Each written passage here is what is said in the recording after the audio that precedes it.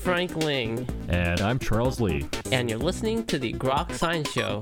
That's right. It's a weekly look at the world of science, technology, and their effects on our daily lives. Coming up on today's program, Dr. Alexander Munz-Rubial will join us to discuss globalism versus nativism. So stay tuned for all of this. Plus the Grokatron 5000. And our world-famous question a week. Coming right up. Here. On the Groks Science Show.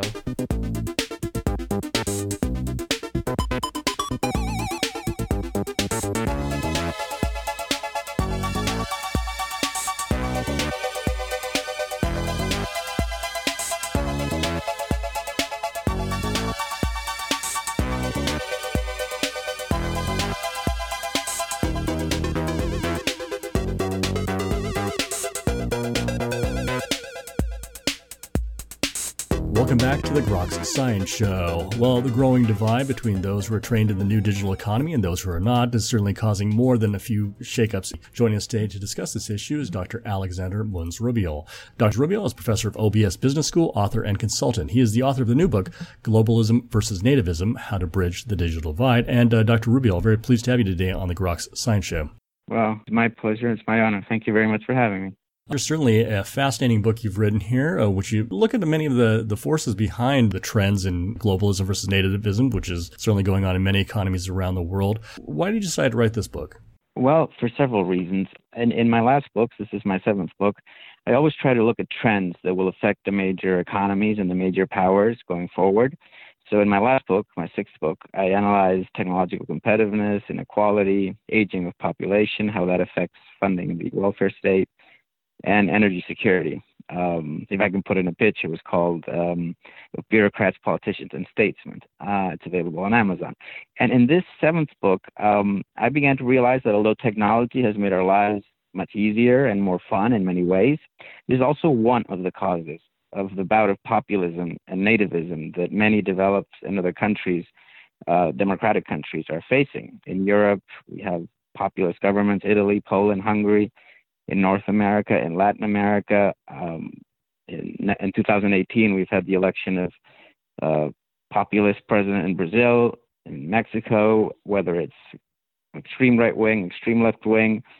The premier of Ontario dubs himself a populist. They were all elected in 2018. Also in Asia, in the Philippines. I have taught and worked, promoted, defended multilateral institutions, free trade, international trade agreements my entire life. And as a professor, I was speechwriter to the president of the World Bank and to other presidents of international development banks. And so I know, and I believe in, very much still do believe in multilateral institutions, free trade, international trade agreements. But at the same time, President Obama, in his last State of the Union, urged society to have a debate about the pluses and minuses of technology.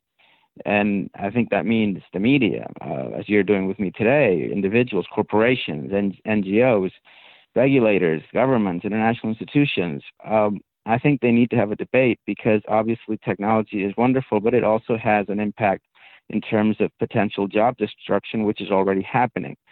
So I'll elaborate more a little bit on as I assume you asked me questions. So those are my main motivations.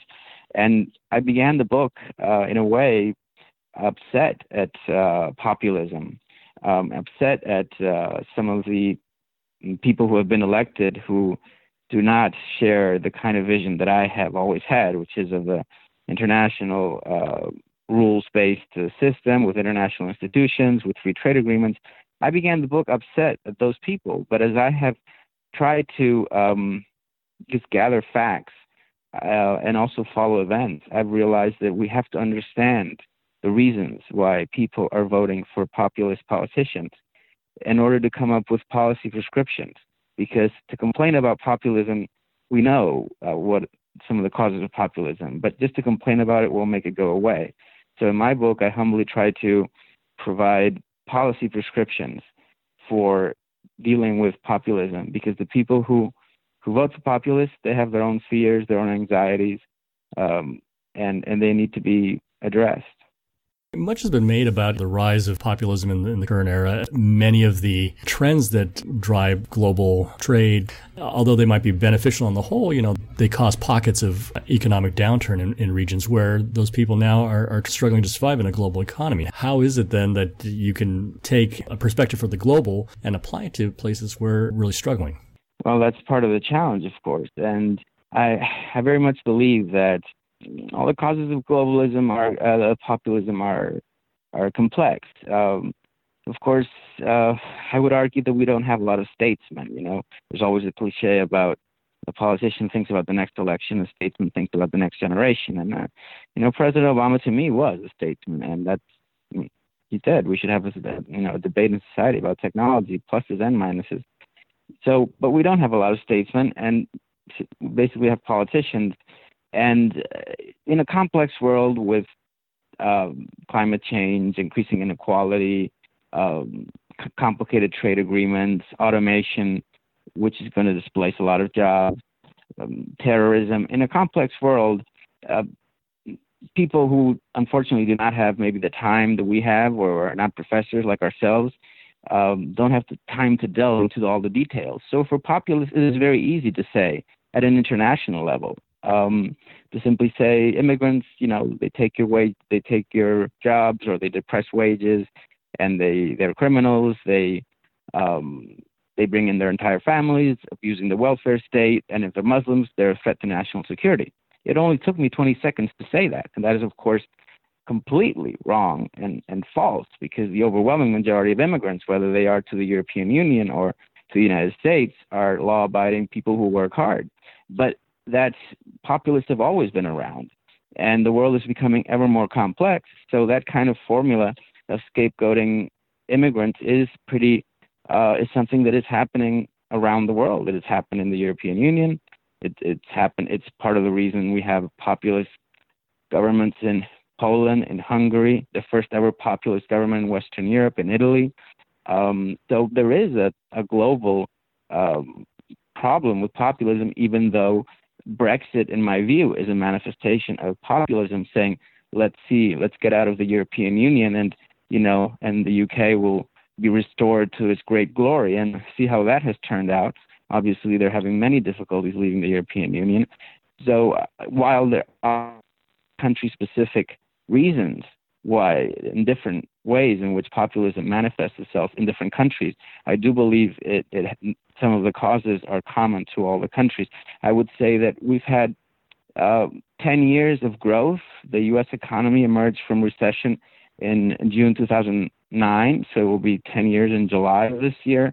And the last 2 years, we were having synchronized growth with both developed and emerging and developing economies growing. And so right now, the U.S. economy is doing very well, with 50-year low unemployment rate of 4%, and grew 2.9%. But the problem is that this economic growth cycle, which has lasted 10 years in the U.S.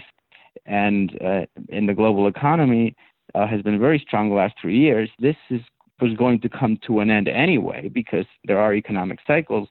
But there are, of course, factors now which may prompt this long trend economic growth that we've had the last 10 years. It may come to an end faster, depending on the policies implemented. But I would just add one thing, that although people have recovered from the financial crisis of 2007 and 8, and from the recession 2007, 2009, the recovery was very slow for the middle classes. When they asked Vice President Joe Biden on Meet the Press why Democrats were having trouble connecting with working class Americans, Vice President Biden answered, $17 trillion. That's the amount of household wealth that was lost in the financial crisis and recession in the U.S., adding up depreciation of homes, loss in 401ks, loss in mutual funds, people's investments, people who lost their homes. If you add all of that up, $17 trillion of household wealth was destroyed. And during Obama's 2 terms, that amount of money was recovered. But that's bigger than the U.S. GDP it's about approximately the same as the U.S. GDP, which is $18 trillion. So that loss of household wealth was recovered during the two terms of President Obama, and he left office with 4.9% unemployment, which was extremely low. But the problem is that we don't sometimes realize that people in the middle class, they have had to struggle very hard to get back to where they were before this crisis. And so they're upset at the elites. They're upset at the way that, trade agreements are complicated. Maybe they don't understand them. So people have gotten back to where they were before the financial crisis of 2007, but they've had to struggle a lot to get there. And that's why they're upset and frustrated. And we have to understand that frustration and see what is driving them to vote for populist parties, especially the middle and the lower classes. As you pointed out earlier, but this has always been the way that populists take advantage of these sorts of situations, and it's always easier than to blame other groups, people who are coming in to take the jobs, rather than dealing with the actual problems, in this case, changes to the economy, changes to technology. And there's going to be a group which you would guess is going to be stuck in the middle where they're not ready for the new jobs, and the group that's coming up that should be trained for those jobs. And so how do we go through this transition process? Well, that's precisely what I try to do in my book. Is the second part of my book has contributions by 20 professionals, renowned professionals from the top, each representing one of the top 20 economies in the world by size of GDP. So obviously, the U.S., China, Germany, Japan, UK, and have at least one professor or other distinguished professional representing each of the top 20 economies in the world.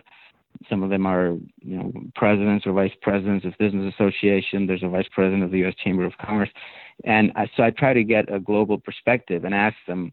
I have my own opinions, but ask experts what they think that can be done to bridge this digital divide, which is getting bigger. It's obvious that we have, let's say, the winners of globalization, who are people that have STEM degrees or have technical skills, even if they don't have a technical degree, a university degree, and they tend to live in cities, and they are not against trade, they're not against immigration, they're not against automation.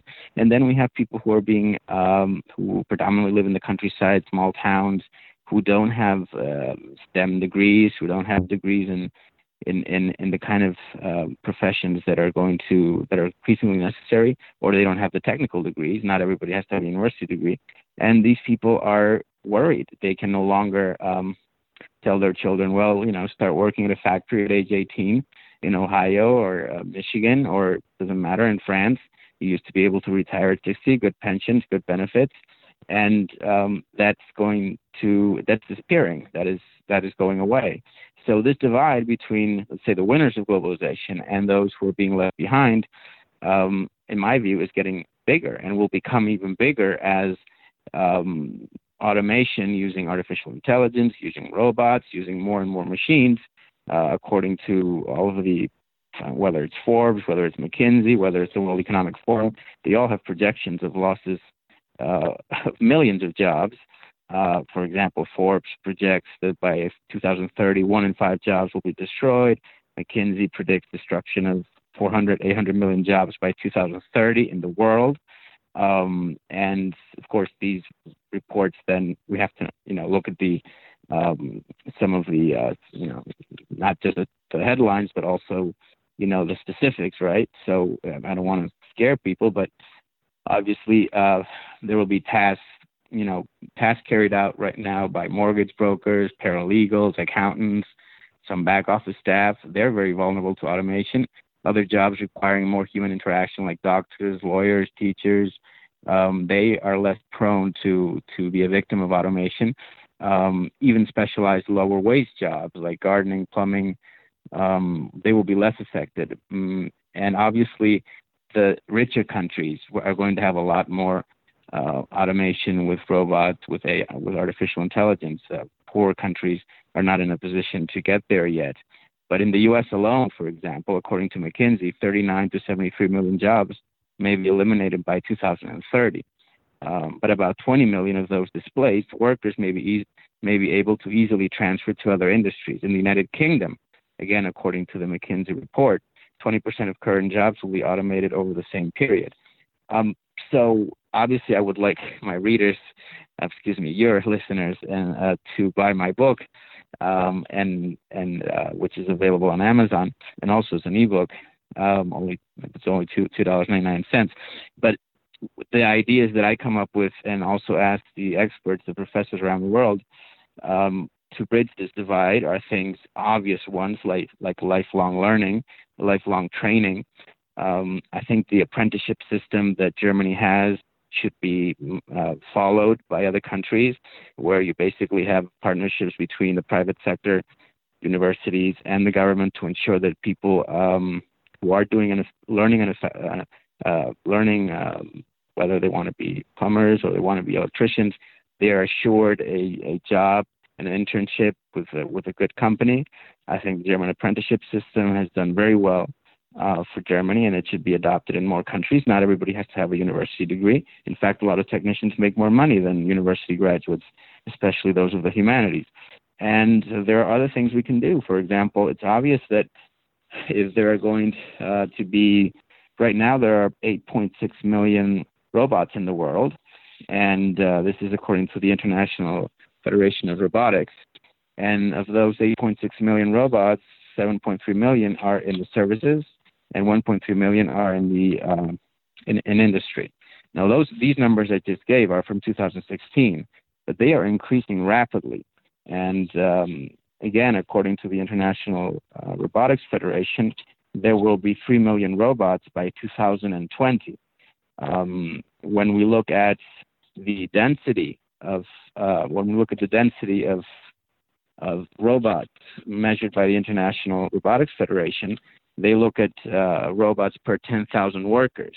Now, if we look at the world average, it's 74 robots per 10,000 workers in manufacturing and industry. Now, that may not seem like very much, 74, but then we look at by continents, Europe is 99, America 84, Asia 63, and then we look at the most automated countries, again, the number of robots per 10,000 workers, and South Korea has 631 robots per 10,000 workers. That's already close to 10%.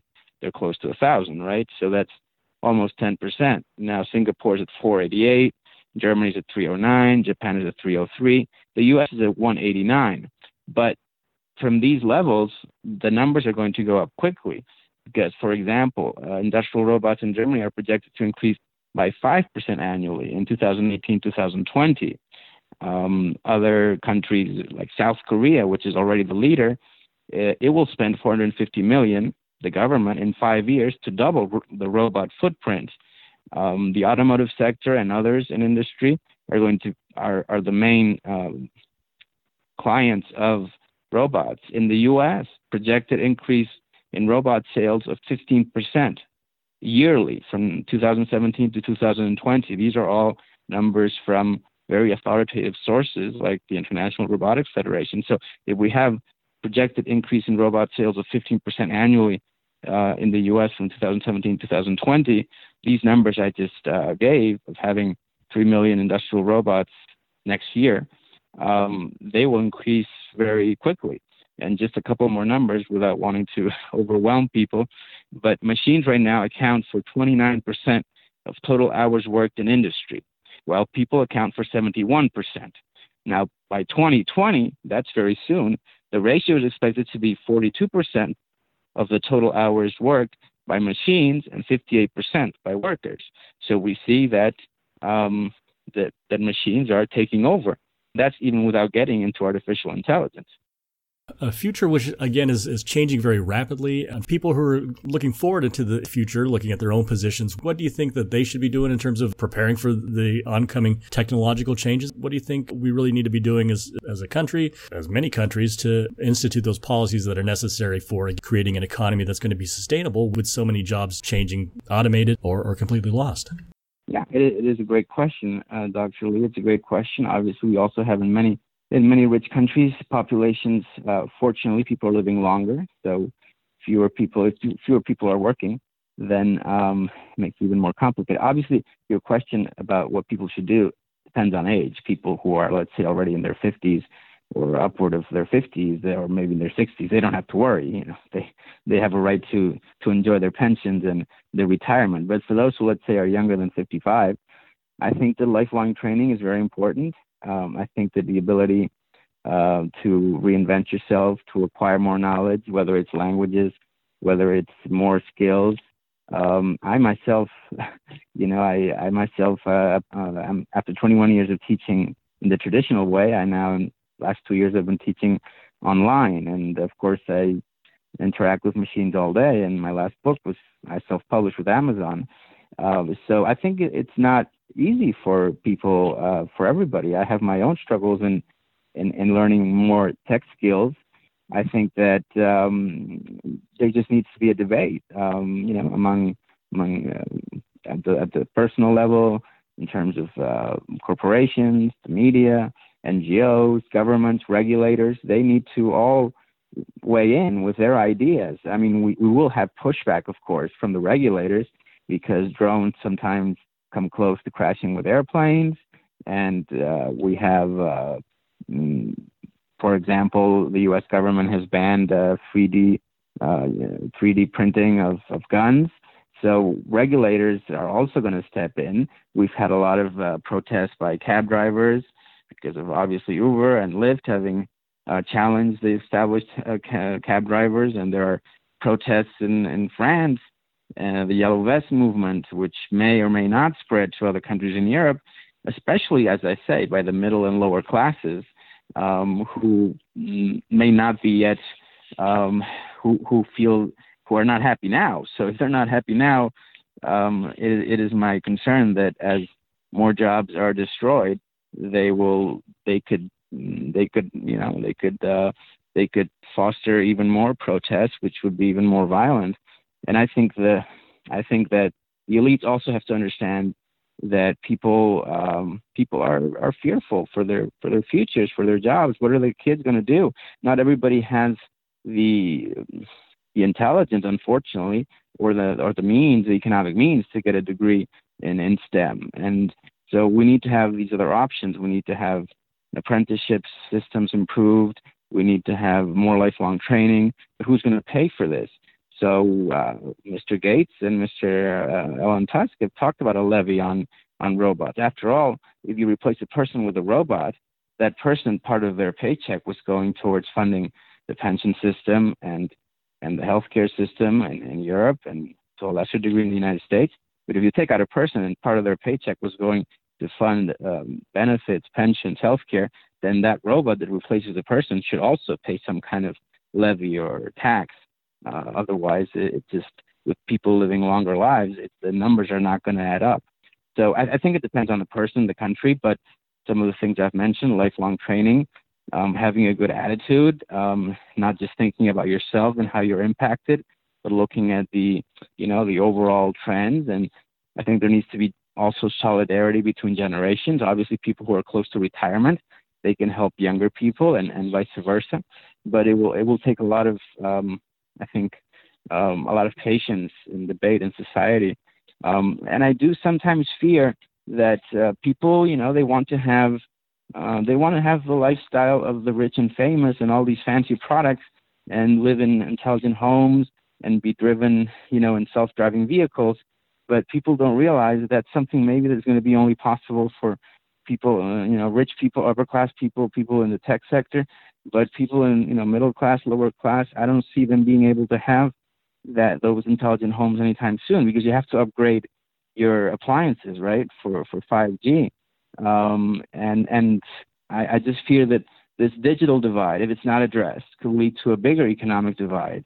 And I'm not the first to say it. I mean, Joseph Stiglitz, Nobel Prize winner, he wrote the book in 2000, Globalization and Discontent, and that was in 2000. So I do think that we have to, do it. All of us have to do a good job of communicating, explaining these facts with patience, not talking down to people who may not, share our knowledge or share our professional accomplishments, and try to be very inclusive, and in that way people will be realistic. Because right now, in the United States, we have full employment, right? They can't find people there are not enough people. But as automation takes over and the business cycle and the economic cycle ends at some point and unemployment starts to go back up, if people have not saved, we will have difficulties. And, that idea of living in an intelligent home with all the refrigerator ordering food and the dishwasher running automatically and all of these devices connected to the Internet of Things. We have 26 billion devices connected to the Internet of Things. In 2025, it's supposed to get to 75 billion devices in the world connected to the Internet of Things. I think that vision of living in an intelligent home and being driven by a self-driving car and traveling, using an intelligent transport system, that's possible, but it's not going to be possible for everybody. I fear that again, if you're richer, if you're upper middle class, or if you work for a tech company, or if you have all very good tech skills, or make enough money, maybe that will be possible. But if you don't have any of those possibilities, then you won't have that vision, and that could further divide. The digital divide could further increase into an economic divide, and populism could continue to feed on itself. We were just talking with Dr. Alexander Mons-Rubial. He is the author of the new book, Globalism versus Nativism, How to Bridge the Digital Divide. And Dr. Rubial, I want to thank you very much for joining us today on the Groks Science Show. Well, it was my pleasure, and thank you very much for the opportunity to talk about my book and explain my ideas. And that's all for this week's edition of the Grok Science Show. Make sure you tune in next week for more from the world of science and technology. If you'd like to contact us here, you can email us at science@groks.net. For Grok Science, I'm Frank Ling. And I'm Charles Lee. Make sure you also see us on the web at www.groks.net. Have a great afternoon and keep on grokking.